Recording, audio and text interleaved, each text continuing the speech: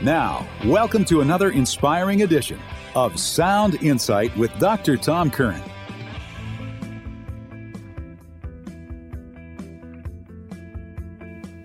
Hey, welcome to the program. This is Tom Curran. It's great to be with you today.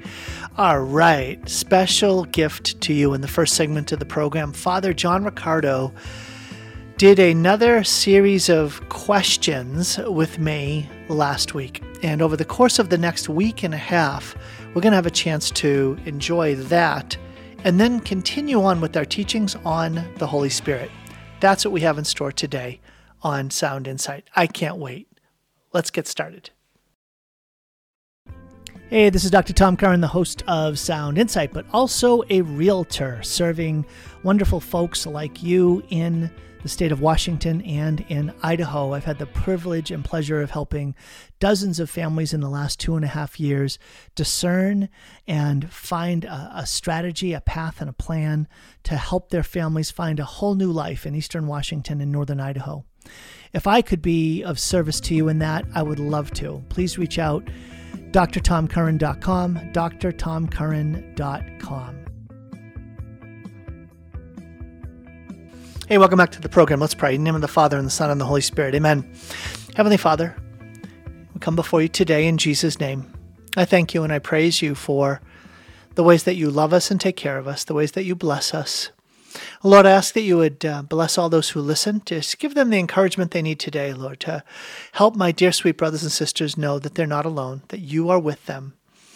Lord, we thank you for the gift of your Sacred Heart and of the Immaculate Heart of our Mother Mary. Please, Lord, give us the grace to enter into your heart, Jesus. And Mother Mary, place us in the heart of your Son, precisely in that place, in that hidden space, in the heart of Jesus for which we were created.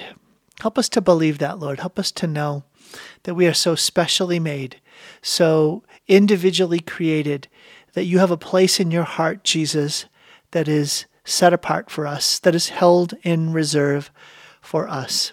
And I pray, Lord, for those who have experienced wounds and rejection, who have experienced a sense of being told harsh messages that they're not loved, they're not wanted, they're not welcomed, they're not accepted or acceptable, they're not celebrated. Lord, all of those things that can weigh us down, hold us back, and bind us up, I pray, Lord, that you would unbind each of us at those places in our memories, our imaginations, and in our emotions that keep us held back, Jesus.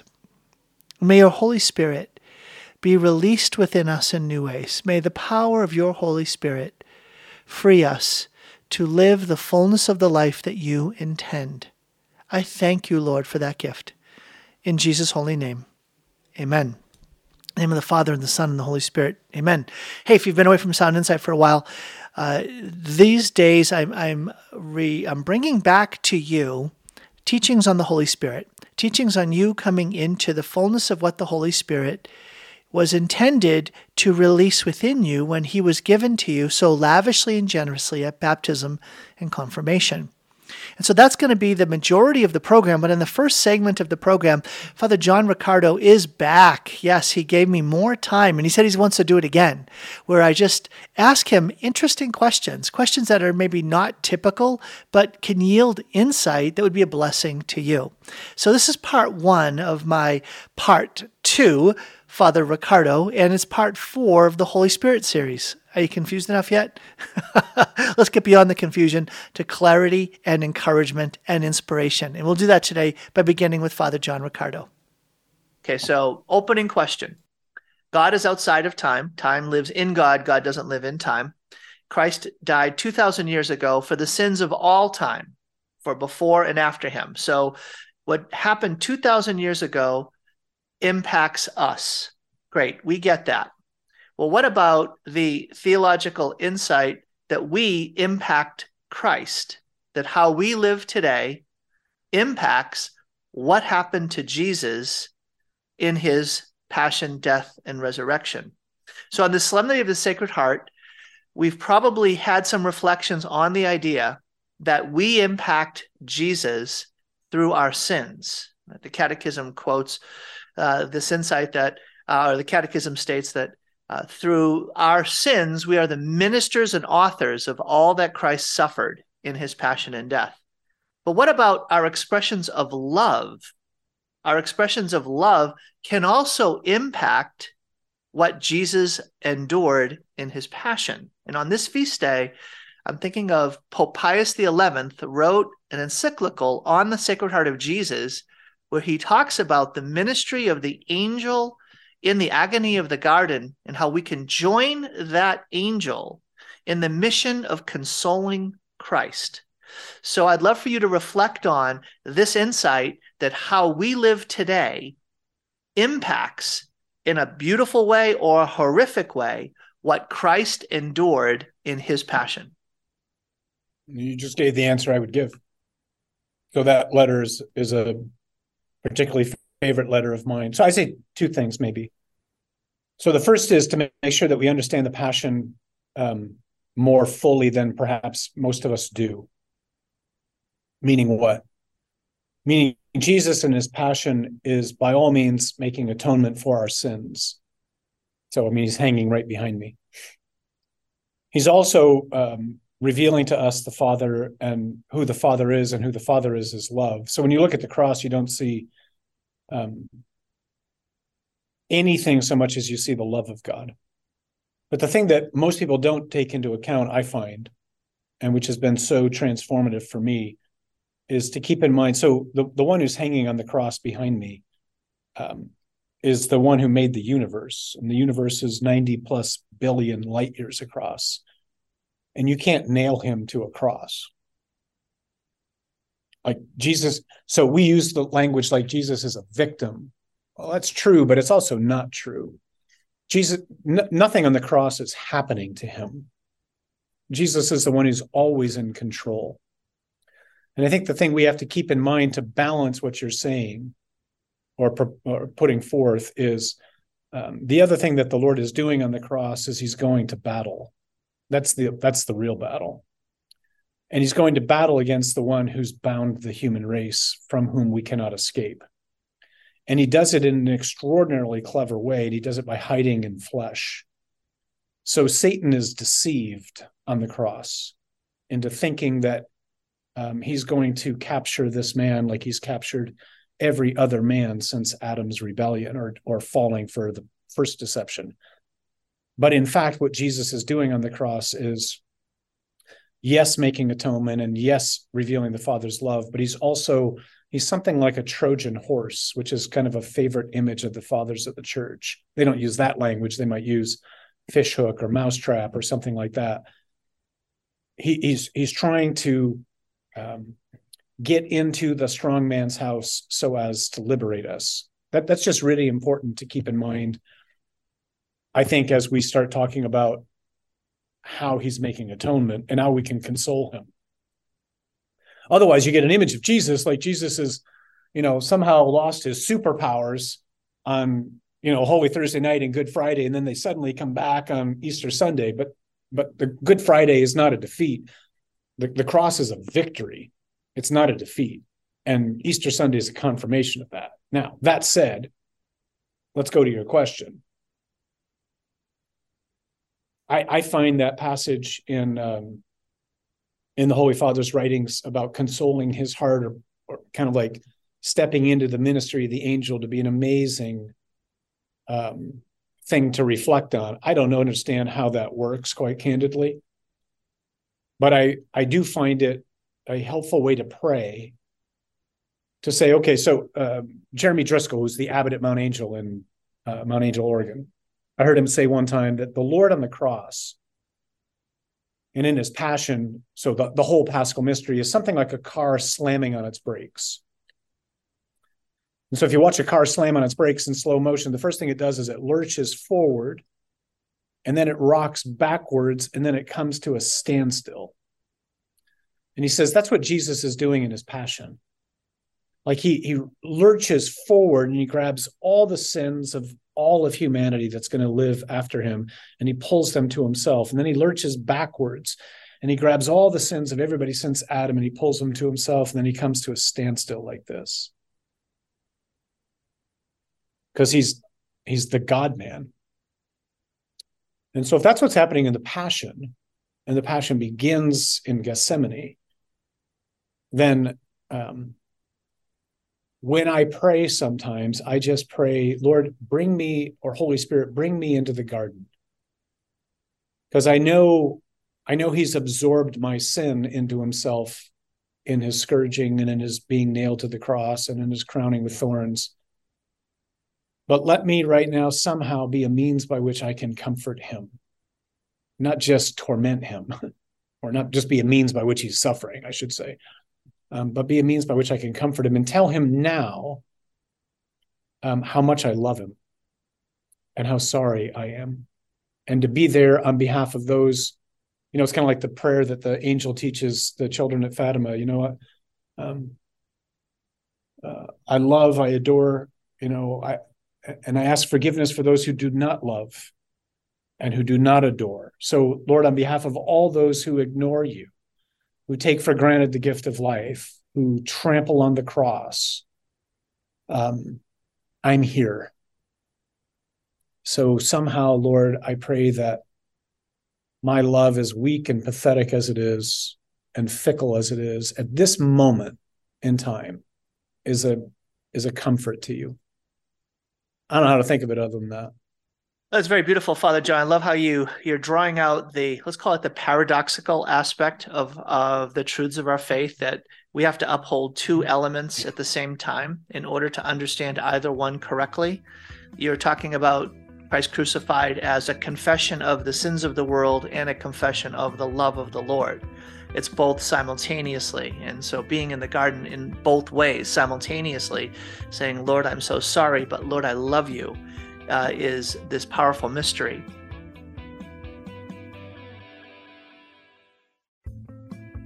All right, there you go. I hope you were blessed by that time with Father John Riccardo today. Come back tomorrow. The first segment of the program will be with him again. But let's dive in right now to the next teaching on the power of the Holy Spirit and your life. Tonight we're going to take a look at how God has historically renewed his church. And we're going to focus in on this theme of movements. The idea of being moved by the Holy Spirit, and how the Holy Spirit moves people in different ages. And is he doing that today among us? So Carrie and I, it was about the year 2002. We had a couple of kids at the time living in Federal Way, Washington, in a small house. And at that point, I was not only leading a ministry and doing other kind of consulting work, I was trying to finish my doctoral dissertation. And it meant a lot of days sitting in the one extra room we had, looking out the window and typing away. Do you remember those days, dear? Yeah. I still every once in a while wake up going, oh, my dissertation's done. Thank you, Jesus. Yes.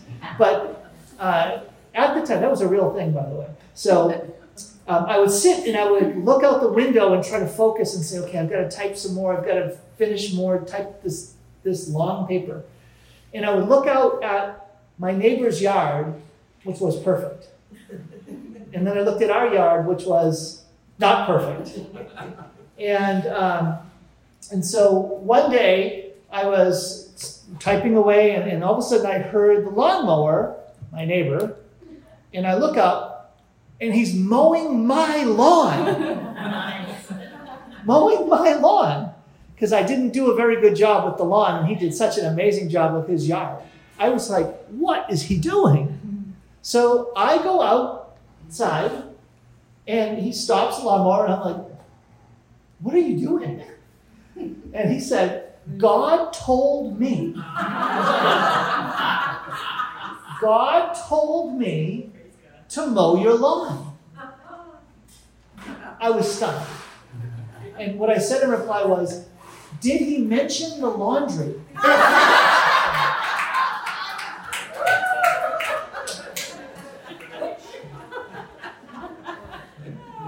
He did not mention the laundry.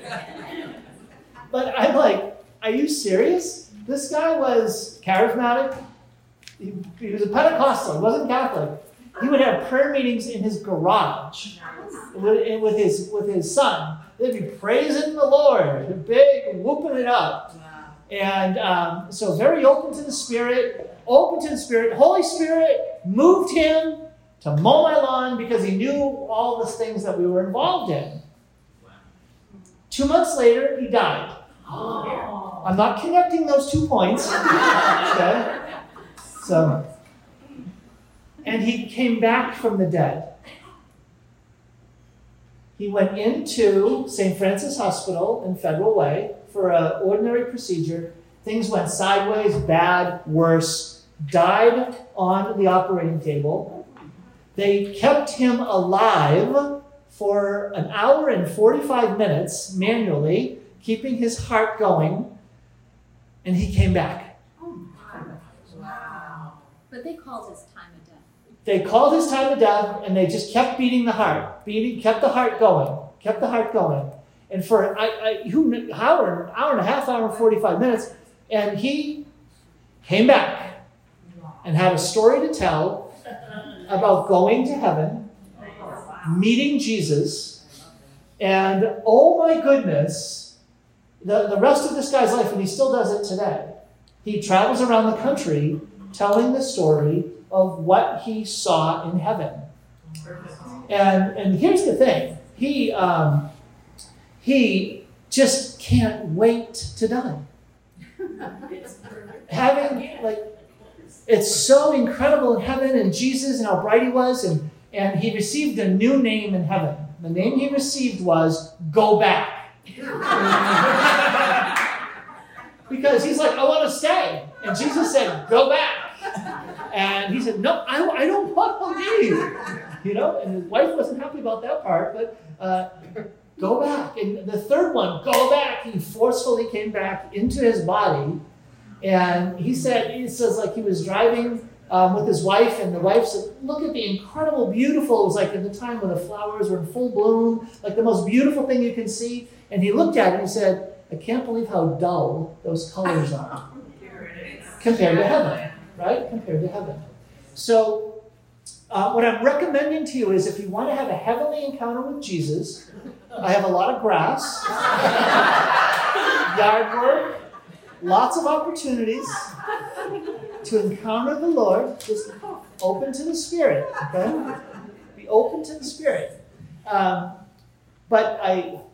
Seriously, folks, this is all about what we're doing here, becoming open to be moved by the Spirit.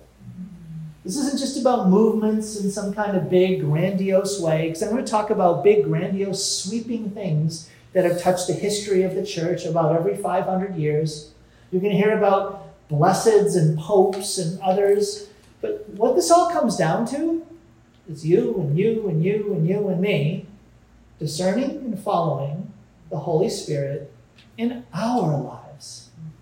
Right? Why are we here? Why are we here? We're here because, remember the movement of discipleship, right? There's 3 moments. There's the moment of the call, the vocation, where the Lord has called you into being and he holds you in love because you're unique, one of a kind. God's planted you in this moment in history. But that moment of call then leads to the moment of powerlessness. Remember that, right? Praiseworthy desperation. When I got nothing. But Lord, I want to fulfill your call, but I'm only going to fulfill the call when that third moment comes, which is the moment of empowerment. And we talked about that last week. Remember that too muchness of God? How many of you experienced the too muchness of God? St. Philip Neri, relent, back off. You're too much. Right? So whether we're praying, Jesus, who am I to you? Whether we're that prayer of groaning, Jesus, please, you take over. Or whether we're praying in the shock me with your generosity, O Lord. This is all about us becoming the saints that live the mission that God has for us right now. So we've all been moved in some way to get here. God has moved in your life, maybe not through the neighbor and the lawnmower, but God has moved in your life to get you to this place, literally tonight. So as we get started, I'm going to just have you share in small groups, okay? Just share in small groups one little, it's the word testimony. What's a testimony? A testimony is when you're the witness to something that has happened. And in this instance, you want to be a witness to something that God has done in your life that has moved you.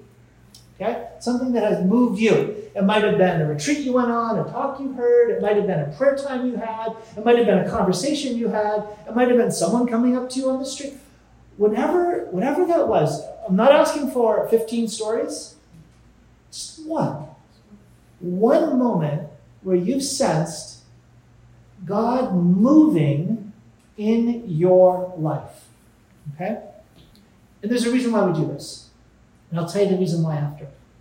So, I want you to we'll keep it simple and short. Find one person and share one testimony each. Back for a different person than the person you shared with. Okay? You've got the story. You know what I'm saying now? Simple homework. One person, share and listen to a testimony, brief, about a time when God moved in your life.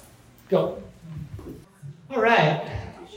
So, did anybody hear a testimony, a story that you thought was so cool that everyone else should get to hear it too? So I'm not asking you to share yours.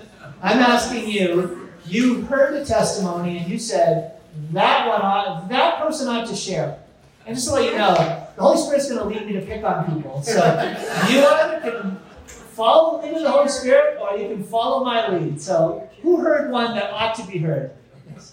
People talk away, or now it's time to share. Zip. What is that all about? All right, I'll honor that. I'll tell you my story. Okay. My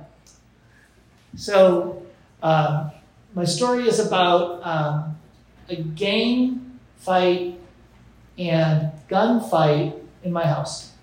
What? How's that for an attention grabber? So the same house Carrie and I were living in, we left the house, bought another house, and by the mercy of God, we were able to keep the house that we had left. And so I became a landlord. And the family that moved in had a few kiddos. Mom and Dad were maybe having a harder time parenting, especially the 16-year-old girl. And 16-year-old girl was a magnet for a gang.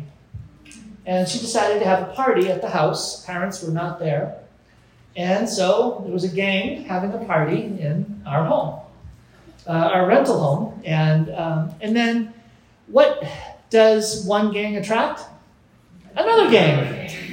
So this other gang showed up at our house, entered the house, and there proceeded to be a gunfight in our home. Bam, bam, bam. Everybody scrambled. Some of the kids scrambled out the back, the sliding glass door, jumped the fence, and then continued to jump other fences of other yards as they were all screaming like ants, right? And they ended up doing damage to several homes' yards along the way. So let's just say I was not the friendliest, the most popular neighbor at that point, since I had rented my home out to someone who was drawing gangs into the neighborhood and gunshots. So I sent Carrie to go talk. So I had to own this. So I ended up going to all the homes in the neighborhood, knocking on the door, explaining what had happened, that I had a drug deal go bad. It would never happen again. And explained, I apologized that that family had to leave. And I said, look, is there any damage? I'll fix it and repair it. So I'm knocking on all the doors. And my neighbor, who had died and come back, neighbor next to him, I knocked on their door. Guy opened the door. I explained what was going on. And I noticed there was a woman lying on the couch. And her head was wrapped in a cloth. And they welcomed me in, started chatting. Come to find out that they are Christians, believe in the Lord, very faith-filled. And, they happen to listen to Catholic radio. They listened to my program. They knew who I was. Oh my gosh, you're my neighbor. We can't believe this. Come to find out, this woman has cancer. And She's not in a good condition. So I'm like, can we pray? Absolutely. So I prayed with them right there for the Lord to bring about healing, and promised that I'd continue to pray, and left. A few years later, we were at a Matt Maher concert. You know Matt Maher, Christian musician? And he was in Bellevue or Issaquah, somewhere up there. And we were a part of helping that event happen. And so we were there, and all of a sudden I hear, Tom Curran! And I look and it's this woman. Oh, crazy. And she comes over to me, and I'm like, hey, how's it going? And she said, God healed me. Wow.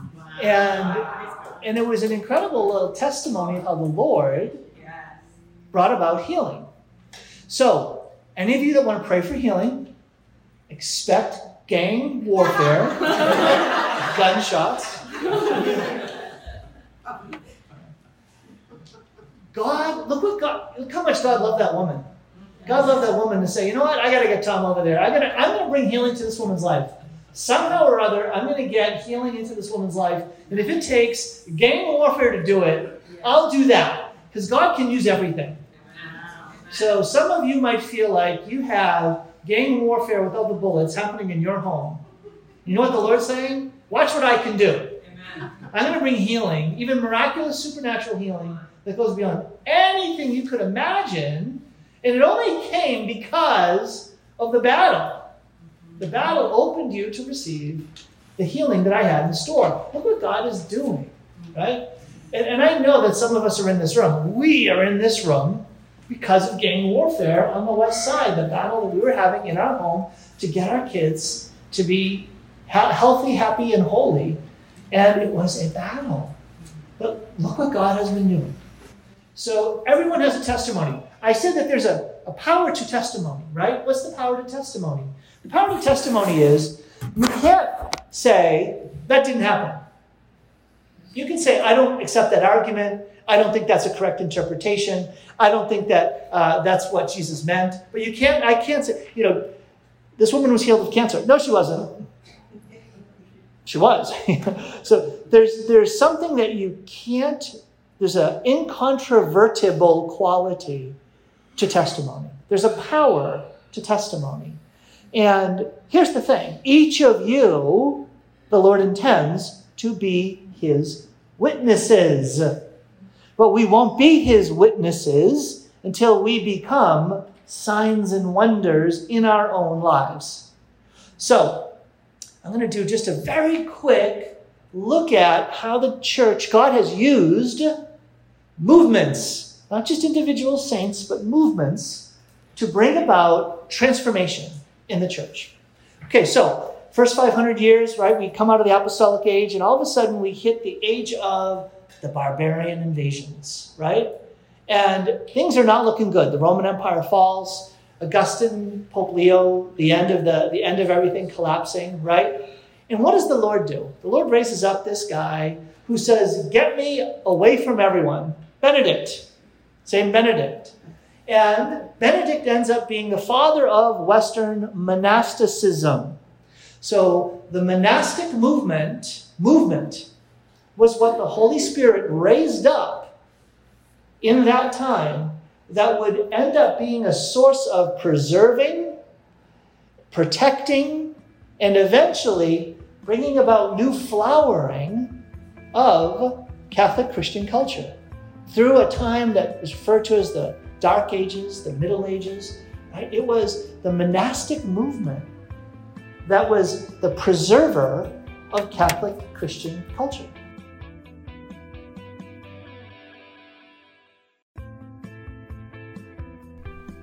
Hi, this is Dr. Tom Curran, and you know me as the host of Sound Insight. I am also letting folks know that as a realtor licensed in the state of Washington and in Idaho, I love serving Catholic families and others who are discerning a move for yourselves. It's much more than buying or selling a home. It's discerning a whole new life. If that's something that you would find a help in, if I could be of service to you, please be in touch. You can find out more at drtomcurran.com. drtomcurran.com. So let's fly ahead 500 years, and we have now, monasteries are everywhere, but now there's another challenge that's happening. We have new sects coming up, sects. We have new challenges against the Christian faith. We have new ideas that are spreading out there, and the Lord raises up a new movement that doesn't come together, but goes out. The mendicants. So we go from the monastics to the mendicants. Who are the mendicant orders?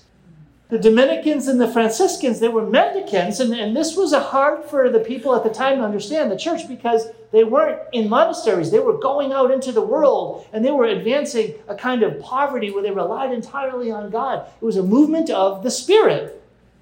A movement of the Spirit that was different than what the Lord was doing before. Okay. Flash forward another 500 years, and we have a time of the Protestant Reformation. But it wasn't just Protestants that were seeking to reform the church. It was Catholics as well. So we have the Catholic, it was often called the Counter-Reformation. So the time of reform, you now have what? You have great spiritual leaders, saints, emerging in the Catholic Church who do what?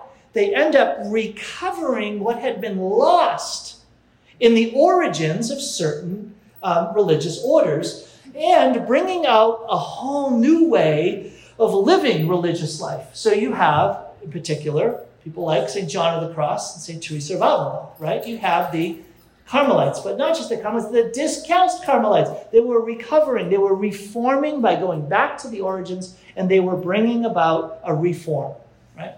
So let's flash forward another 500 years. Here we are today, right? And what's God doing? Well, God's already did the monastic thing. God's done the mendicant thing. God's done the reform thing. Well, what's God doing now? It's a really interesting thing to discern. What is the Lord doing now? Well, to understand what God just might be doing now, we're going to go backwards a little bit, because I'm going to end up talking about the Catholic charismatic renewal. God is renewing his church, making it new. And when we think of Catholic charismatic renewal, we think of 1967. How many of you know the date 1967? This was a famous retreat from Duquesne University. There were these students, college students, that went on retreat at the Ark and the Dove retreat house, like 25 students and some professors. And they went away to pray and to study, and they were reading a book called The Cross and the Switchblade. And then they ended up on Saturday night, just one at a time, going up into this chapel, and all of a sudden the Holy Spirit started to fall on them. And they experienced what's called the baptism of the Holy Spirit. And they started manifesting, speaking in tongues and words of prophecy and praise. And there was this overwhelming experience of being empowered and anointed by the Holy Spirit. That's what we think about as the beginning of the Catholic charismatic renewal. But there's more to the story. There's more to the story. We're going to go back a bit. And when most people think about going back a bit, they'll go back maybe as far as Pope Leo XIII. Who's heard of Pope Leo XIII, right? Okay, when you think of Pope Leo XIII, what do you think of? Everybody at the count of three. Attorney Patris, right? Yeah, what? That was his encyclical saying Thomas Aquinas is the man, right? Okay, that's not it. No, Rerum Novarum, right? That was his document on the social encyclical on the importance of the dignity of labor, right? Those are two things he did. He actually was the Pope who wrote the most on the Rosary. Did you know that? He wrote like 7 encyclicals on the Rosary. Yes? He was also the first Pope to be filmed and voice recorded. Not at the same time, though. Let's go. I didn't know that. Thank you. Come on up, finish the talk. This is awesome. I did not know that. I love that. He was like late 1800s. Exactly. He was the late 1800s into the early 1900s. So here we have Pope Leo XIII. Now, some of you might have heard of the St. Michael the Archangel prayer, right? That's probably where he's most famous. And because of what? He's at Mass, and all of a sudden he freezes in the midst of celebrating Mass. And everyone's like, okay, is he okay? What's going on? And he ends up finishing Mass, and after Mass he goes over to a side table and he writes down something. It's the St. Michael the Archangel prayer. St. Michael the Archangel, defend us in battle. And they end up coming around saying, what happened? And he said while he was celebrating Mass, he was frozen by voices that he heard, that he identified as being the Lord Jesus and the devil. And the devil was saying to Jesus, give me the 20th century and I'll destroy the church. Give me the 20th century and I'll destroy the church. And Jesus said, I give you the 20th century, but I'm going to pour my Spirit upon my people. I'm going to pour out my Holy Spirit upon the church. So that was the event. And when most people think about how is this connected to his life, they think of the St. Michael prayer. But they're missing the rest of the story. And the rest of the story involves a little nun from Lucca, Italy. So think near the Leaning Tower of Pisa. Okay? This little sister, this little nun, who was about 50 years old. She started a religious community, the Oblates of the Holy Spirit. She had a tremendous personal devotion to the Holy Spirit. She started getting this inspiration that she needed to tell the Pope that the Lord was not happy because he wasn't fostering devotion to the Holy Spirit. He needed to talk more about the Holy Spirit. So she wrote a letter, and another letter, and another letter. And then she went and visited. Hey, you got to talk about the Holy Spirit. And kind of like that importunate widow that kept bugging Jesus, okay, I'll side for you. The Pope's like, okay, I'll talk about the Holy Spirit. So on a Wednesday audience, he spoke about the Holy Spirit. Whew, done. Did my job. Okay.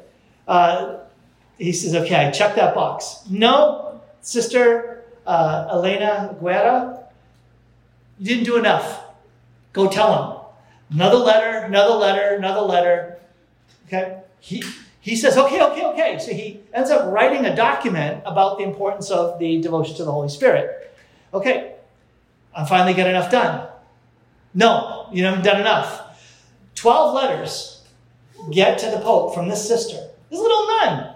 He's like, okay, fine, I'm done. I'm going to write an encyclical. Number 1, top level. This is like the top kind of document a Pope writes. Is an encyclical called Divinum Illud Munus. It was on the Holy Spirit. And I'll just say any Latin words and you'll nod and smile and try to write them down. So, and in it, do you know what the Pope says? He says, I command that every Catholic church from this year forward has a novena to the Holy Spirit from Ascension Thursday to Pentecost Sunday every year from this point forward. Every church in the whole world, none are exempt, all are required. Every church, a novena to the Holy Spirit to cry out and to beg for the Holy Spirit to be poured upon their community. Now, you know that because you've attended novenas to the Holy Spirit at your parish every year for decades. What happened? What happened was bishops ignored him. They ignored him. But there's more. So the bishops ignored him. This is in 1895. Bishops ignored him. Here comes Sister Elena again. Hey, you have got to dedicate the entire 20th century to the Holy Spirit. You have got to call down the Holy Spirit on the entire 20th century. He's like, got it. December 31st, the year 2000, midnight Mass. He celebrates Mass at St. Peter's Basilica, and they sing the Veni Creator Spiritus, Come, Holy Spirit. And he calls the Holy Spirit down upon all Christians, upon the Catholic Church and upon all Christians on December 31st in the year 1900. January 1st, 1901, the next day, hours later, in a little church house, a schoolhouse in Topeka, Kansas. This little girl has the Holy Spirit fall on her, and she starts to speak in tongues. Isn't that amazing? You have all of this stuff leading up to the Pope calling for the Holy Spirit to land on the Catholic Church and Christians, and God is like, bishops, you don't do these novenas, you're not going. I'll find a little girl in Topeka, Kansas that'll be open to receive what I'm going to give. She responded. It caused a revival in Topeka, Kansas in 2001. A few years later, Azusa Street in... So what was I saying? 2001? I'm sorry, I'm jumping ahead. 1901. Whenever I say 2000, I mean 19. 1901. 5 years later, 1906, Azusa Street revival in LA. They experience a revival, and then you can see this history of revival outbreaks of the Holy Spirit landing on different churches, leading to different levels of renewal, through the power of the Holy Spirit, through the gifts of the Holy Spirit coming alive. And then we reach the 1960s. In the 1960s, we have the Second Vatican Council. Bishops of the world come together, and they put together 16 documents. One of their documents is on the church, called Lumen Gentium. This is one of the most important documents. And they have these debates over what should be said, right? And sometimes it's just simple wording. Sometimes it's very meaningful decisions about what's actually the church teaching. So there's a section in there that is talking about the gifts of the Holy Spirit, the gifts and charisms that God has given to the church. And it emphasizes, and one version of the document emphasizes the hierarchical gifts, the gifts given through the institution and to bishops, priests, deacons, so the sacraments, institutional gifts, all of that. The question was, do we include gifts given, charisms given, throughout the body of Christ? Not through the institution, but in a way that cooperates, corresponds, and resonates with the work that God is doing in the institutional church. Not apart from, not in competition with, but in a way that will foster as well God's work among his people. The bishops said yes. The Holy Spirit is still at work, giving gifts among his people. And we ought to expect those gifts to be operative. December 8th, 1965, that ends. A year and 2 months later, January 67, they are in Duquesne University at that retreat. Holy Spirit falls. And since then, 1967, going all the way to today, the Catholic Charismatic Renewal has impacted more than 170 million Catholics around the world. 100. That's almost 20% of the Catholic world has been impacted by the Catholic Charismatic Renewal. Not to mention the hundreds of millions of Christians that have also experienced this awakening of the gift of the Spirit, this release of the power and the giftings of the Holy Spirit. One of the reasons we're here, Carrie and I individually and together and here tonight, is because of the way that the Catholic Charismatic Renewal has touched our lives. Each of us in our own journey experienced a revival, an awakening, a deepening, a renewal of our faith through the gift that the Catholic Charismatic Renewal was there to bring, which is called the baptism in the Holy Spirit, right? We are not going to go into the details this week about what's the theology of the baptism of the Holy Spirit. That's for next week, okay? That's it. So you'll have to come back. You'll have to come back. However, that gift, as we've already talked about it, is what Aquinas described as revivescence, reviving gifts and graces already given, but not yet fully yielded to. We've received gifts and graces that we haven't said yes to. Lord, you come and move. Remember, movement means that we get moved. And so why are we here? We are here to say, Lord, move us. Move in us and upon us in ways that go beyond what we've experienced before. Come. Fill us to overflowing. I dare you. make it too much. Right? And Lord, bring those gifts and graces, because it's through the gifts of the Spirit that we're going to sense what the Holy Spirit wants us to do. So that's why I'm saying to you, hey, get a sense of, like, what's the Lord saying to you? What I'm trying to do there is what Aquinas says. He's like, you have a personal relationship with Jesus. You can read the scriptures and you can get a sense of nearness to him. You receive Holy Communion, you get a sense of nearness to him. How do you sense a personal relationship with the Holy Spirit? Aquinas says, through the gifts. The gifts of the Spirit are those places of intimate contact by which the Holy Spirit begins to touch your life, touch your heart. And not just touch your heart, but begin to move through you to do the work of God that goes beyond maybe what we've ever imagined, right? You might be cutting your neighbor's grass. You might be praying over the other neighbor who has cancer. You don't know. But are you ready? Are you excited? This is a different brand of Catholicism. This is not typical like what we expect day to day. This sense of wake up because the Holy Spirit has a day in store for you. Let's go. All right, Holy Spirit, I want to catch into your movement. My last word for tonight, and that is the church is in a hard time. Take a look at, we're in what I call a demographic Titanic. You take a look at the numbers in the church. Here's the sad reality. I'll go to Mass. When I go to daily Mass at certain churches, I'm the youngest person there. Right? You don't laugh too loud. Oh, when Carrie's with me, she's the youngest person. When I see Barbie, she's the youngest person. When I see John, I'm the youngest person. So, sorry, John doesn't get the microphone. That's hard for him, man. That is hard. Okay, so we're in a time where the demographics are terrible.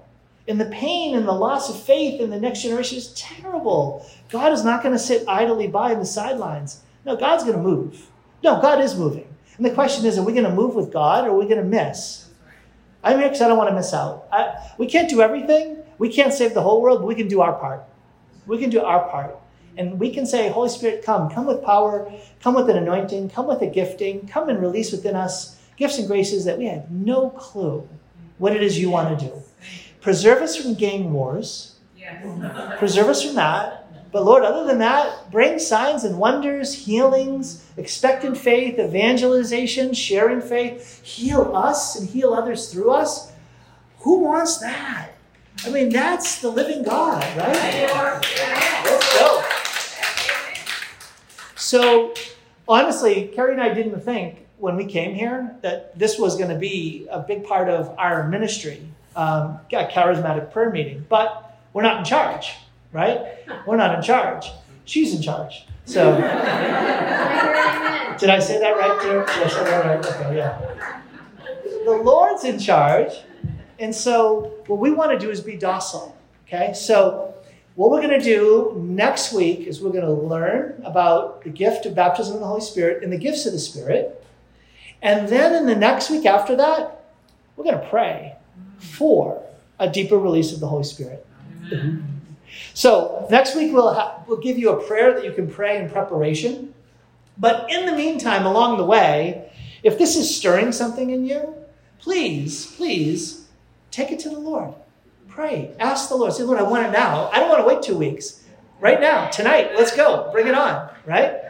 Because we don't want to hold back what God's timing is for things. At the same time, we also know that the Lord honors this idea of getting ready, preparing the way. So we'll talk more about that next week. All right, let me just close with a prayer. In the name of the Father, and the Son, and the Holy Spirit. Amen.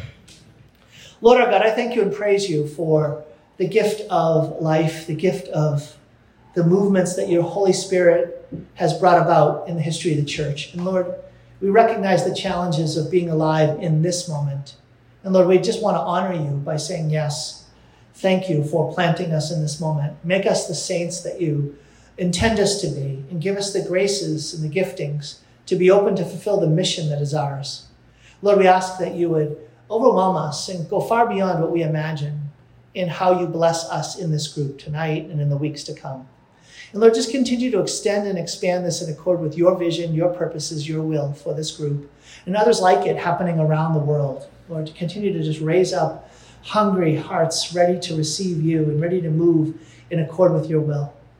And we make this prayer in Jesus' holy name. Amen. Amen. In the Father, and the Son, and the Holy Spirit. Amen. So, any questions or comment? Yeah. Go ahead, Jerry. Right. So, in what ways did the church experience this destruction that if Jesus did entrust the 20th century to the devil, what would that look like?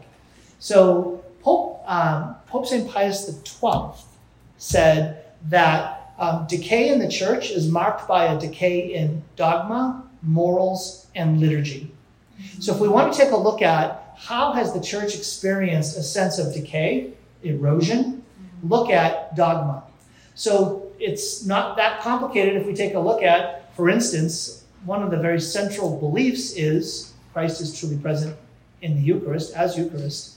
And yet, we've had so many people lose their Catholic faith, and those that self-identify as Catholic, only 30% of self-identifying Catholics believe that Jesus is truly present as Eucharist. What do they believe? Right? So we can see a decay in dogma, and doctrines matter, ideas matter, right? They determine how it is we see the world and how we live our lives. Yeah, so Lucy makes a great point. When we think about Carrie and I parenting our kids, how do we help elevate their sense of faith, that belief in God is fundamental to living well? We draw attention to the supernatural. How do you get your kids to be torn away from being grounded in the here and now, which is so heavy? It's so heavy. And the answer is lift them up to the realm of the supernatural, the miraculous. Yeah. So Carrie actually likes bringing in, let's bring in the exorcisms and the people who died and went to hell and got rescued out, because it's like, it's a battle. By the way, Sister Elena Guerra, do you know what the word guerra means in Italian? It means war. It means war. That God chose the right woman, right?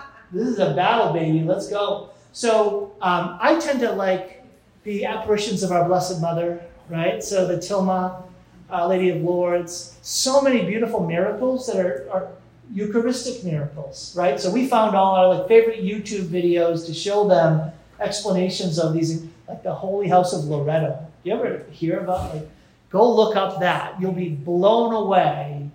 How do you explain that, right? So evidence of the supernatural is a way of helping to pull kids out of the purely natural. You're talking about... Oh, sorry. Dogma, morals, and we're a completely immoral country, so that's not even an issue. Look at the loss, right? Look at the losses and what's at stake, right? What's the meaning of sexual identity? What's the meaning of marriage? What's the meaning of the beginning of life and the end of life? What's family? I mean, the devil, right? The devil, the greatest attack of the devil is going to be against the family. Sister Lucia, right? From the Visionary of Fatima. So I want to address the specific question, speaking in tongues. What I'm doing if I'm praying and that gift of speaking in tongues is happening is I've yielded my very moment of prayer to the Holy Spirit. So instead of me saying, I'm a pretty articulate guy, Lord. Lord, I praise you for your wonder, the wonders of your creation, especially the glories of the mountains. And Lord, I thank you for the way I can be articulate. But what am I doing when I'm articulate? I'm using my brain. I'm thinking about it. What do I want to access? How do I want to vocalize that? How am I going to let that flow out? And I can become really good at that. But what's easy to have happen when I am praying in a way where I'm using strongly my own interior capabilities? What might get in the way is me. So what speaking in tongues does is, Lord, I'm taking a seat. I'm going to set aside for the moment my intellectual thinking about what I ought to be praying. And I'm going to say, Holy Spirit, you are alive in me. You activate the prayer that you would have me pray right now. I may not understand it. It may sound like gibberish to those around me. but I'm yielding my lips to you. And that's what happens. And so that's the gift of speaking in tongues. Simply put. Wait till you hear the complicated.